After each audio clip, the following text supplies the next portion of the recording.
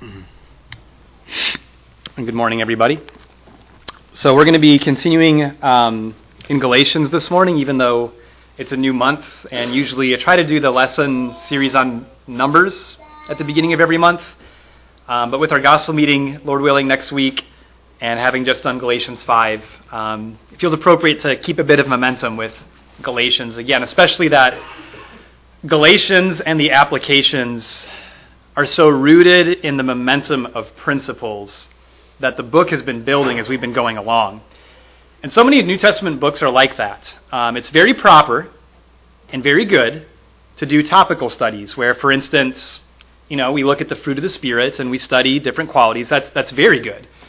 But there is something, I think, very powerful and very special in letting the momentum of a book carry points forward. And I think when we do that, points within books of the Bible have more opportunity for application of wisdom and understanding to be conveyed.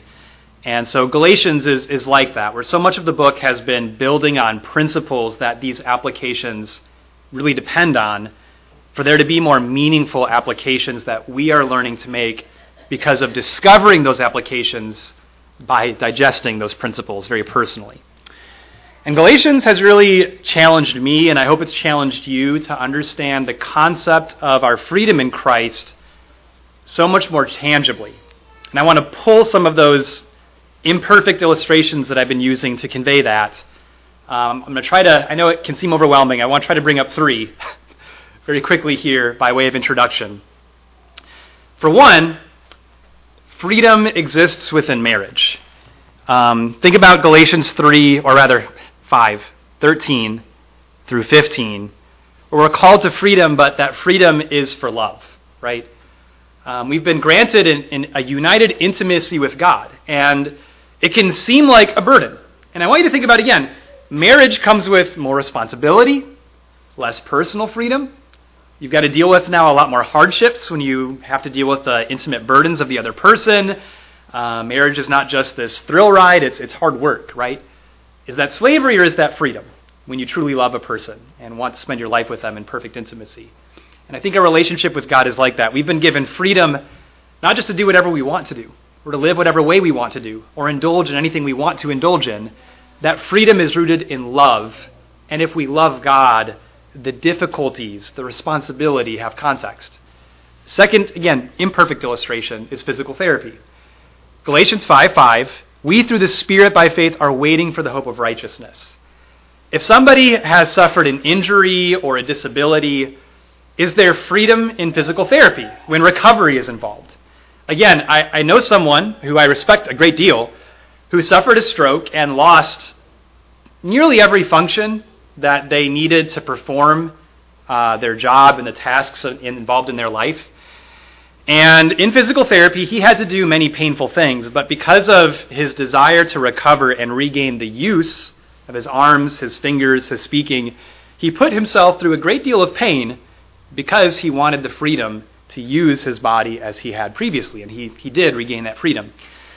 And I think we need to think about a relationship with God like that, where if we're in verse 5, realizing that our applications of God's will are based in hope, not the present realization that we're perfect now or we've reached perfection now.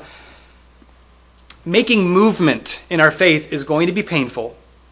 It can be very difficult to make applications of God's love, but it's because it's like God is bringing us forward into a glorious form that is just very different from where we are right now. And so, again, I want to remind you of verse 17. The flesh sets its desire against the Spirit, and the Spirit against the flesh. So there's a conflict right now, right? But again, is there freedom through physical therapy?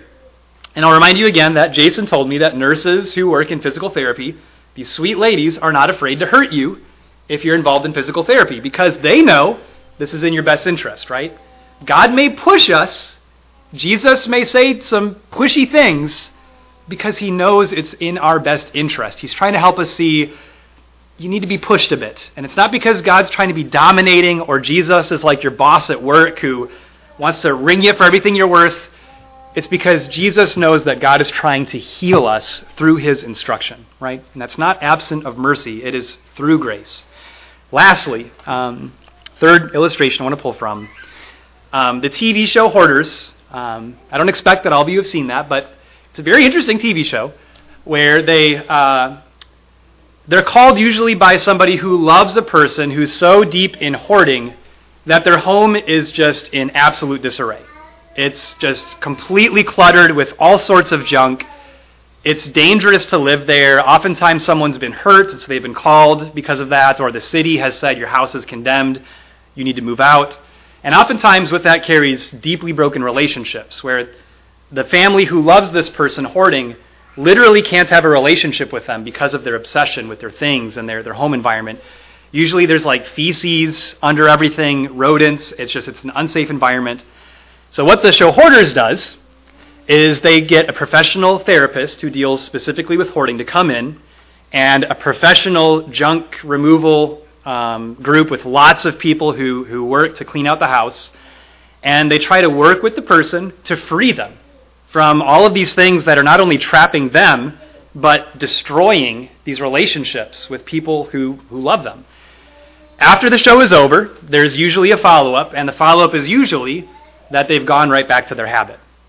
One thing I didn't bring up last week when I mentioned that illustration, though, is the show does provide the hoarder with aftercare therapy. If they accept the therapy, do you know what happens? They're free. It's hard. It's painful. The process of getting all that stuff out is painful. There's usually tears and anger and conflict, but it heals. And if they'll listen to the counselor, if they'll try to work with their family, they're free. Even though it's hard, it's freedom, and that freedom is based in reconciling relationships. It's ultimately not about the house, the stuff, it's about the relationships. God is trying to free us in restoration of relationships that may be difficult. We've really got to listen to the counsel of the Lord. We have to deny ourselves and trust that His way works, just like in the Hoarder show. There's a lot of resistance, and every episode they've got to say, you just have to listen. You have to trust that we're helping you, right? Jesus is trying to help us. It's painful.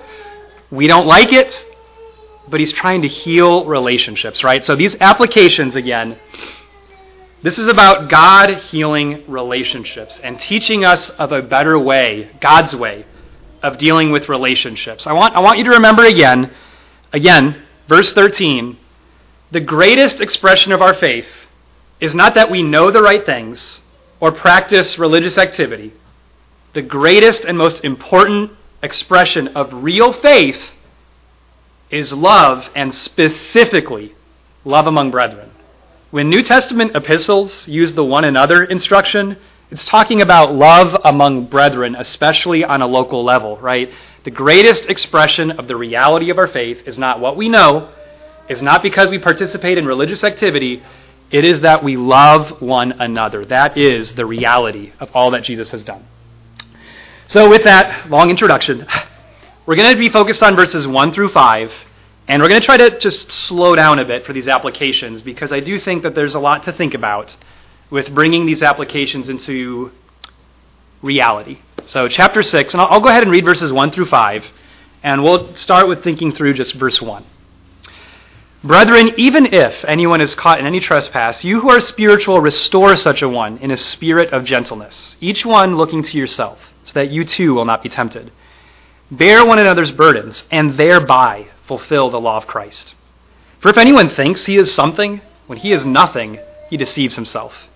But each one must examine his own work, and then he will have reason for boasting in regard to himself alone, not in regard to another. For each one will bear his own load. So we're called to restore one another. And I think, again, just to bring up some things, look back at chapter 5 really quick. Verse 15, if you bite and devour one another, take care that you are not consumed by one another. Verse 26, let us not become boastful, challenging one another, envying one another. And so what Paul's getting to is with the breakdown of what you believe about God and how you connect with God, has come the breaking down of your relationships with one another. And I just want to say this, when When we have a breakdown of our relationships from one another, it is always a sign of something more serious outside of that relationship. Paul doesn't start the letter saying, look, I know that your relationships are breaking down. You're biting and devouring one another. He starts saying, like, something's led you here, and there's a deeper problem that we need to address that's a lot more fundamental and deep than just how you're treating each other. But by the time we get here, again, I want to emphasize, we're dealing with relationships, and when we have a breakdown of relationship, something deeper is problematic that needs to be addressed, and Paul has worked through that in this letter. And now where we are is Paul is dealing with the opposite. So instead of going in this direction with your relationships, here in opposition to that is how spirit-centered relationships should be in a local church. So what kind of person is called to restore? If anyone is caught in any trespass of any kind, we're called to be restorers of one another.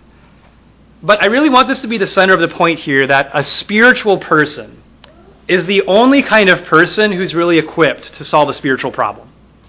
A spiritual person is the only person who's equipped to solve a spiritual problem. And I think it's really simple. Chapter 5 has already laid out what a spiritual person is. This isn't just some ambiguous thing. If you go back to chapter 5, verse 22 and 23, this is somebody who is investing in the Spirit, walking by the Spirit, bearing the fruit of the Spirit.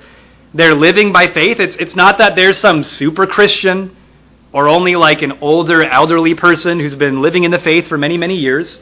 A younger person can be a spiritual person, but it's simply someone who's not walking by the flesh or thinking in a natural way or living in a worldly-minded way. They're investing in the Spirit. And with this instruction, before we go to Matthew, go back to chapter 4, verse 19. I've emphasized this in application, that Paul keeps bringing us back to things Jesus said that are so fundamental. Look back at chapter 4, verse 19.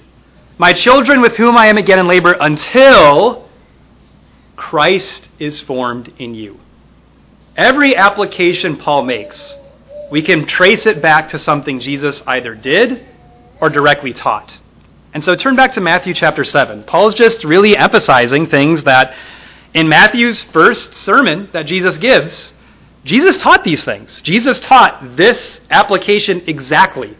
Now, he uses some different language, but it is the same teaching. Matthew 7, verses 1 through 5. And I'll try to just briefly here connect the dots a bit. Matthew 7, 1 through 5.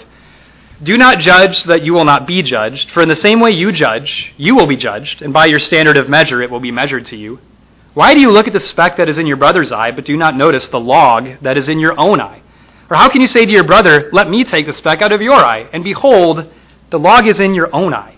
You hypocrite, first take the log out of your own eye, and then you will see clearly to take the speck out of your brother's eye. Obviously, verse 1 and 2 are very misunderstood. But I think even among brethren, that it can be misunderstood. So verse 1 and 2, I think, is just that we use God's judgment. That I surrender my expectations of people, my demands of people, and my judgment becomes God's judgment. Now, what that does mean is, if there's sin, if there's a problem, God's judgment is that needs to be addressed and confronted, which, again, we're called to restore to those who are in a trespass. So there's a problem.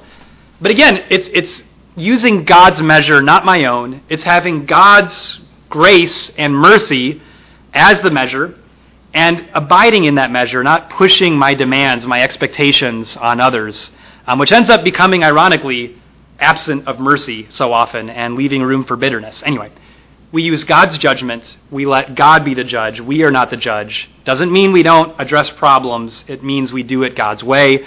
3 through 5. We seek to restore people in a sense of self-awareness, self-conscientiousness, and self-examination. And the problem of, if I have a log in my own eye, and I'm not addressing that problem, how can someone trust me if they can see that? How can someone trust me to help them with the speck if they can see that I've got this massive log, right? And can they trust that I'll be gentle? Am I equipped, if I literally, as funny as it is, have a giant log in my eye, can they trust that I'm going to have the kind of delicateness that'll be needed to cause no further injury? no unnecessary injury. So what Jesus is commending here is to restore people in a spirit of gentleness while looking to yourself that you too not be tempted. So again, going back to Galatians 5, not to dwell too long on Matthew 7, I just mean to convey that Paul is instructing them simply to go back to teaching that is much more fundamental than just a new instruction in a letter to a church. It's something that Jesus not only did, but taught himself. So getting back to Galatians chapter 6. Why is it so critical to be spiritual when seeking to restore people? And I think thinking about this maybe helps convey what it means to deal with people in a spiritually centered way. And I don't mean to make it sound like super intimidating or impossible, but again, I just trust that as you listen, some things can maybe be filtered here. A natural-minded person is not equipped to understand the real nature of a spiritual problem, and by their involvement, they may actually cause more problems that are entirely unrelated. You had one problem, but now because of your involvement, you've now caused more problems, because now there may be a greater relationship problem or different conflict that has nothing to do with the original problem. A natural-minded person, because of their lack of perception and patience, may cause more problems because of their involvement.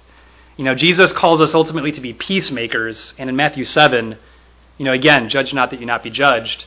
What he's saying is we seek to restore people, not condemn them and leave them in condemnation, but it requires gentleness.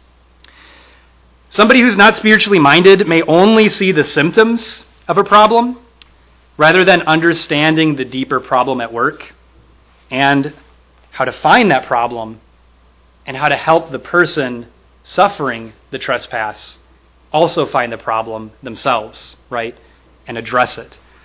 So you think about a doctor, if you have cancer, do you want them to just discover the symptoms of your cancer?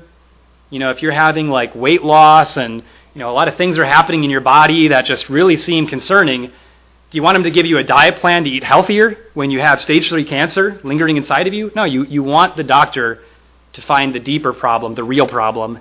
Spiritually minded person understands that there may be deeper problems at work than just the symptoms, the most visible manifestation. A natural-minded person may not understand the need for diligent prayer, the utility of prayer to resolve spiritual problems, the need to encourage prayer, the need to pray with a person and to encourage them into a deeper prayer life, as ultimately our spiritual problems start first with our relationship with God and the condition of our relationship with God, right? So it's not just the trespass that needs to be addressed. It's, where are you overall in your relationship with God? Are you cultivating that relationship? A person who's natural-minded, instead of compassion from the interaction, may gain disgust or disdain for the person who's in a trespass. It's situations that may require persistent compassion and resolved care to address. And they may overpower a person and give quick fix solutions and orders instead of realizing that some problems require a deeper level of patience and a very painful commitment to working together beyond just what a person may need to do on their own. James 1 talks about the need to be slow to speak and slow to anger. A person who is quick to anger is simply not equipped to deal with the gravity of a person's problems that very well may be very emotionally overwhelming to even begin to hear what's really going on and what's happening, right? So spiritual problems don't need quick fixes. They need patient solutions, and oftentimes that requires serving on a deeper level. Why is the spirit of gentleness so critical in this? And I want you to remember, again, something mentioned last week. Can a surgeon be gentle? And I think absolutely, right? Because a surgeon is trying to make sure they cause no further injury. Paul in Galatians has been very frank, painfully frank. I mean, if you just go back to the beginning of chapter 5, verse 4, you have been severed from Christ, you who are seeking to be justified by law, you have fallen from grace. You remember verse 12, I wish those who were troubling you would mutilate themselves. I mean, that's severity. But I'll argue that it's still gentleness, because Paul is only saying what is necessary to reveal the severity of the problem, to address the severity of the problem, and to address that this is a severe problem that requires severe solutions, right? So again, a surgeon out of context of a health problem, wow, cutting someone open, blood everywhere, long recovery, taking things out of a person's body, cutting a part of the body off, I mean, severity. Well, if it's in the context of a need, there's gentleness. And a surgeon is oftentimes using robotic tools to be extremely precise, right?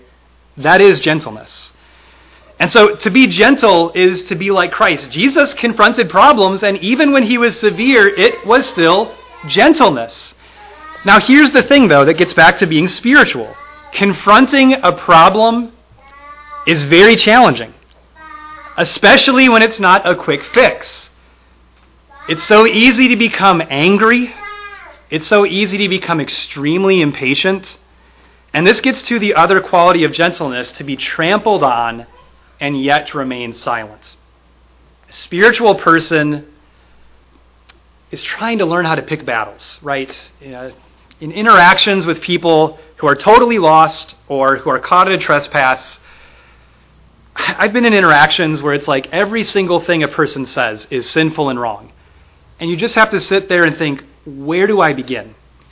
Because just to pick apart everything is just not going to be productive, right? To stop a person after every sentence and overpower them is not going to be productive. And so, you think about Jesus and the cross and being trampled on and yet remaining silent, and what did that accomplish? Everything. It accomplished everything, right? We've got to learn how to be trampled on and yet remain silent. Why is it critical to look to yourself, lest you be tempted? I'm not a superhero. I'm vulnerable. People influence me, and that's the reality. Is we are all easily influenced. It's just simply the reality of our human condition. We are easily influenced. I'm not a superhero. Relationships are challenging, and relationships influence me. And so I'm tempted with different things, and that's just the reality. And relationships bring more temptations into my life. And that requires a very studious self-examination. Again, in interacting with people, especially when there's problems and relationship problems, if somebody's being stubborn and dishonest, it makes me angry. And controlling that anger to instead be gentle and realize what anger will accomplish right now will cause unnecessary injury, and to still maintain a focus and resolve is very challenging. This challenges us to elevate our view of people who are in spiritual trouble instead of lowering our view of them. I think there's also a temptation to seek relief afterwards the wrong way. So after an interaction with somebody who's caught in a trespass, there's a temptation to gossip, to think contemptuously about a person, to grow impatient afterwards, and just to dwell on, just can't believe that person. And, there's almost like these gears that Satan can begin turning and twisting. And I think the only relief for the person who's trying to restore is prayer. I think if we don't understand how necessary prayer is after interactions, we're just going to be destroyed. Interacting with people with problems is extremely challenging. And I think it really requires praying afterwards in a really honest way and just bringing things to God. It's very draining. It's very difficult. Again, a spiritual person, they realize that God is the one who's needed, not the world. The world can't give me relief. The world can't help me. The world cannot solve the problems that it is causing, right? 2 Timothy 2, 24 through 26. I think this has a broad application, but I want you to think about it with this specifically. The Lord's bondservant must not be quarrelsome, but be kind to all, patient when wronged, with gentleness correcting those who are in opposition, if perhaps God may grant them repentance leading to the knowledge of the truth. The servant of the Lord must not be quarrelsome, kind to all, patient when wronged, trampled on, yet silent, with gentleness correcting those who are in opposition. Bearing each other's burdens, verse 2. Bear one another's burdens and thereby fulfill the law of Christ. And I want you to remember, again, one another is a local church-related instruction. He's specifically dealing with our internal relationships with each other here. And I want to start with that fulfill the law of Christ statement. Everything Jesus did, everything he did, everything he taught, it all equips us to have the motivation, the endurance and patience, but also just even the capacity of heart to bear each other's burdens. If you remember the principles of love in this, God knows we're weak. This isn't about being the superhero and I've got to solve everybody's problems. Our capacity grows over time. We're very limited, right? But still, we need to think about the importance of bearing one another's burdens. And I just want to remind you again, we've looked at this 2 other times so far, and I want to turn back there again, that this again is Jesus' anthem. I mean, this is who he was, and it's who he called his disciples to be. Mark chapter 10, 43 through 45, when the disciples are arguing about who's the greatest among them, just so different than who Jesus is and what he's about. In verse 43, it is not this way among you, but whoever wishes to become great among you shall be your servant, and whoever wishes to be first among you shall be slave of all. For even the Son of Man did not come to be served, but to serve and to give his life a ransom for many.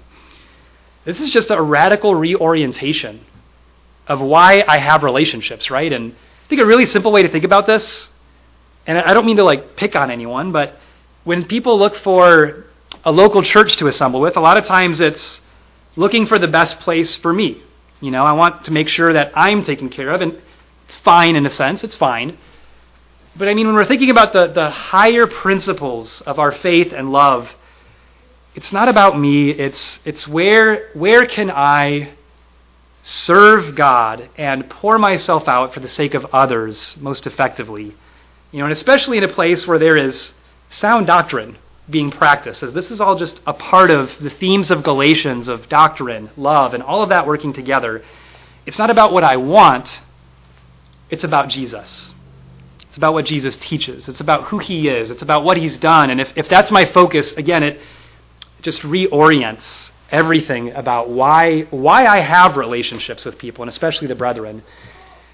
And another way of saying this that I have on the board, my relationships, as hard as this doesn't mean we can't have joy in our relationships and enjoy each other, but we're not called to have convenient relationships or self-serving relationships. Again, it doesn't mean we can't have just really fulfilling friendships with each other, but it does mean that ultimately what Jesus calls me to is relationships that are not based in the pursuit of my own advantages or my own conveniences, right? And I think this isn't just about what we need to do, but what Paul is getting to, going back to Galatians chapter 6. The law of Christ is not just a law of works, as the law of Moses. It's a law based on who God is and what he does and what he promises. And so this is about where God invests himself, right? God is invested all of his power, all of his resources. And you just imagine the God of existence, who is above everything, who sustains everything, who gives everything, all of his power and resources are invested in this work. And that's very encouraging to me, because I think as we are very honest with our limitations and how little we each are able to do compared to what we may wish we could do or what we think we ought to do, we are so dependent on God to act apart from us. And I think what Paul is promising is, here's where grace is. If God's grace has any interest to you, here it is. Here's where God invests his power, his love, his resources, his care, where he builds people up. This is where it is. And burden is a broad term, but I do want to put into your mind that I almost want to broaden your mind of what could be a burden, that it's probably the same thing that makes you hate someone, or makes you tired of someone, makes you disappointed in someone, makes you impatient with them, makes you resentful, makes you bitter, or to want to withdraw from a person. That just may be a burden that needs more patience to handle and not grow resentful. I think from Galatians and other places, the biggest tragedy we can face is when our relationships begin to break down. If we could just see that the problems that we have, the limitations we have, the lack of wisdom we have, even things like we don't have elders, things happen slowly, imperfectly.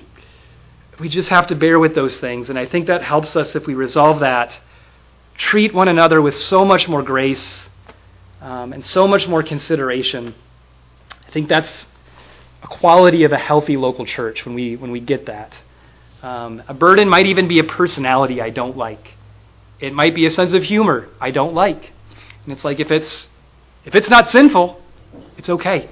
It's okay to have different people with very different personalities, and part of growth is learning to break down barriers of division that we have freedom to have unity in with Christ.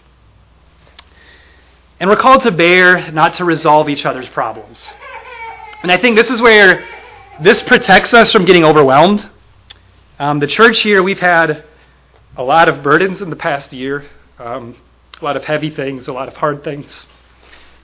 And it can be very overwhelming because it's like I just don't have the time. I forget about so-and-so, and it's like, man, and then there's this person and neglecting this person, and so quickly it's just crippling and overwhelming.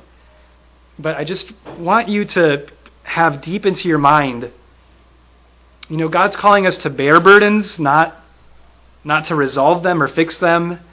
Again, in the context of the higher principles of Galatians, Jesus' death is a symbol. God knows we're broken. God knows we're limited. We are not the superheroes of people's lives. And to presume that we can be is a misassociation of glory. It's an idol of where the power really is.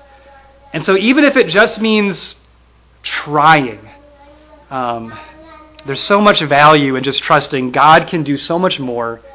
And it just drives us to prayer. Just, God, work with the littleness of what I have and just the littleness of what I can give, right? So we're not called to solve each other's burdens, just to bear them.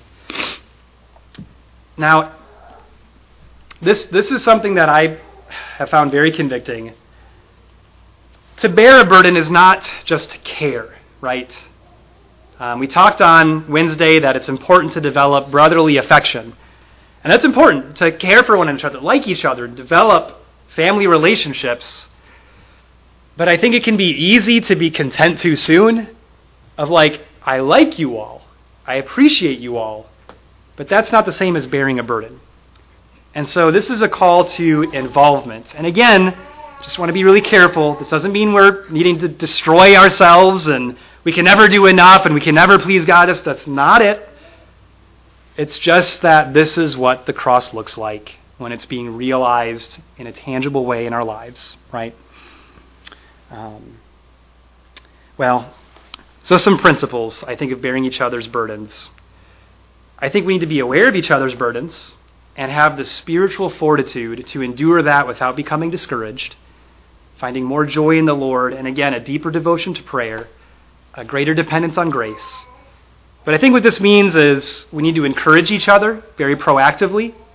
The reality is we do have burdens. It's just a matter of communicating, being honest, having better communication with each other. We need to be open to listening. It's hard to bear a burden if someone doesn't want to talk about their burdens. It's a call to openness. We need to listen. We've got to take great care to give time to listening to each other. And there's just mercy that's needed. We need to extend so much mercy to each other that just can't be overstated. Jesus, who is the embodiment of God's full holiness, ate and drank with tax collectors and sinners. And you imagine how joyful that was, but how difficult that was, right? And so Jesus came to be a burden bearer among men. He was able to extend mercy to establish relationships that weren't based in convenience, and yet, Jesus, I think, had the greatest joy a human has ever experienced in this earth. 3 through 5, I think, is so important. I think these verses here protect us from, again, being destroyed or embittered or resentful or withdrawing with the problems we inevitably confront. I can't say enough that relationships among brethren, they test our hearts. And they're designed by God. They are designed by God to test our hearts. And that's why we need his word. That's why we need his instruction, right? So I'll read verse 3 through 5 again. For if anyone thinks he is something when he is nothing, he deceives himself. But each one must examine his own work, and then he will have reason for boasting in regard to himself alone and not in regard to another. For each one will bear his own load. So again, if we don't practice this kind of self-examination, I believe we'll lose heart. I think we'll just get discouraged. I think we'll get overwhelmed. And we'll just hit our breaking point, and we will break. And we'll end up being that person who's caught in a trespass who then needs restoration, right? But I think this is just so critical.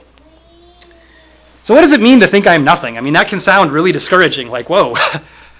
But again, not taken out of the context of the momentum of the letter, to God, the grace he's given us, the love he gives us, is unquestionable. But not because I'm someone impressive. Not because I'm someone who's worthy of honor or should be honored. And again, I want you to think about how this brings us back to the cross. Jesus was overlooked. He was mistreated. He was spit directly in his face, and then slapped, and then punched, and then whipped, and then put up on a cross naked, mocked, blasphemed, reviled. And all of his friends, who he's put all of his tiresome energy into, no one says a thing. This is the cross. So here's the point. If I embrace that I am nothing, if I embrace it in grace, then I'm okay being overlooked. Brethren say something to me where it's like, well, that didn't seem very nice. It's like, well, that's okay. I don't deserve to be honored. I'm not looking to be impressive. I don't need someone to flatter me. And it's okay to be neglected. It's okay to fall into the background. I think we are designed to need encouragement. And so I think this is just a self-regulated, self-examining thing, that we just have to realize Jesus was neglected, and it's okay for me to be neglected too. It just makes me more like him, and I have to learn to find joy in that because nobody's going to give me the kind of recognition that I need, that only God can give me. Nobody can replace the role that Jesus has in giving grace, right? And I think it also equips me to forfeit my own expectations and demands. This is a really challenging thing, but there's a brother that I used to spend a lot of time with who really impacted me a lot in love. And one thing he said one time that just really stuck with me is he said, our expectations are a poison. And what he was saying is they destroy our relationships.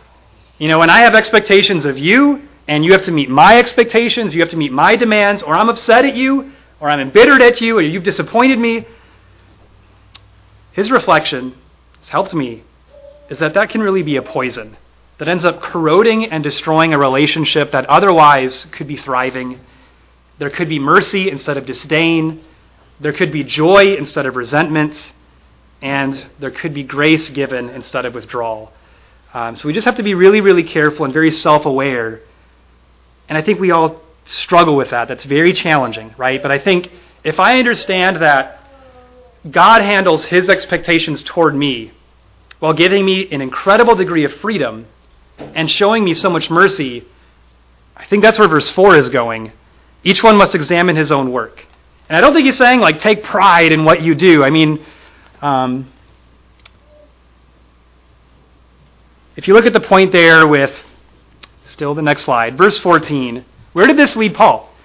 But may it never be that I would boast except in the cross of our Lord Jesus Christ. So Paul doesn't say, and I'm doing great.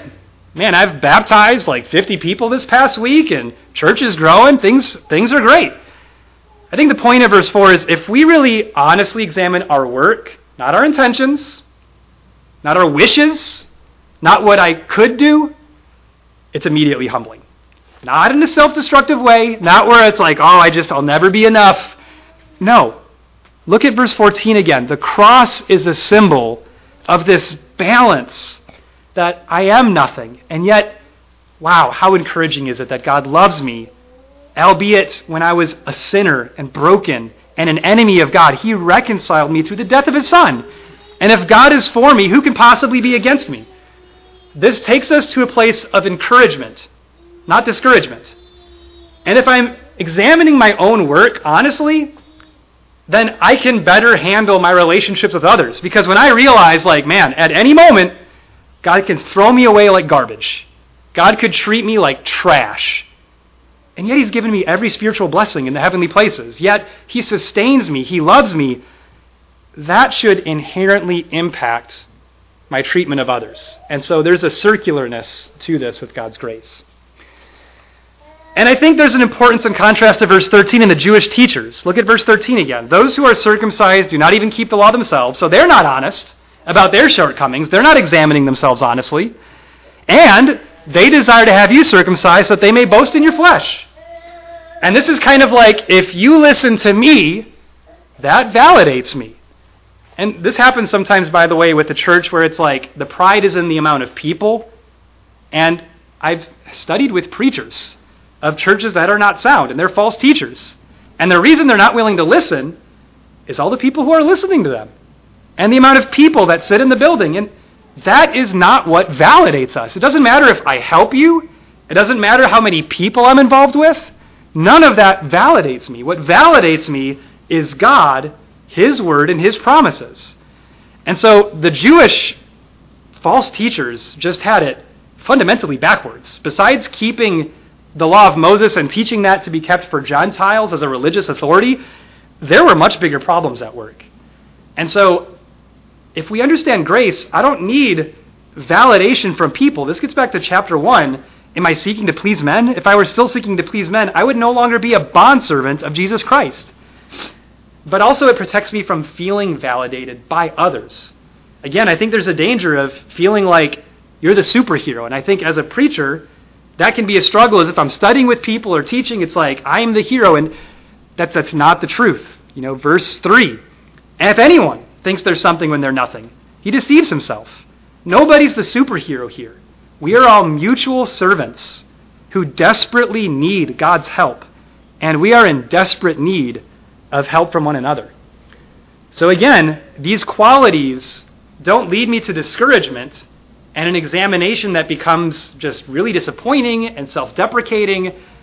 All of this just ends up bringing me much more personally into the reality of grace, both in my own attitude with myself, but also in my attitude and treatment of God's people most especially.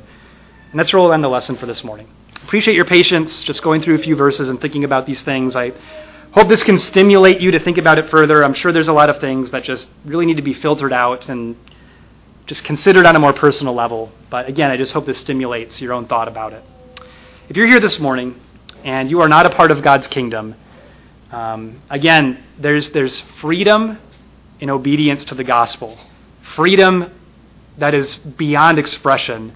The hope that God gives to a Christian is so great, it itself motivates these things exceedingly when they are understood. And so the invitation is for you to come forward and obey the gospel this morning while we stand and sing.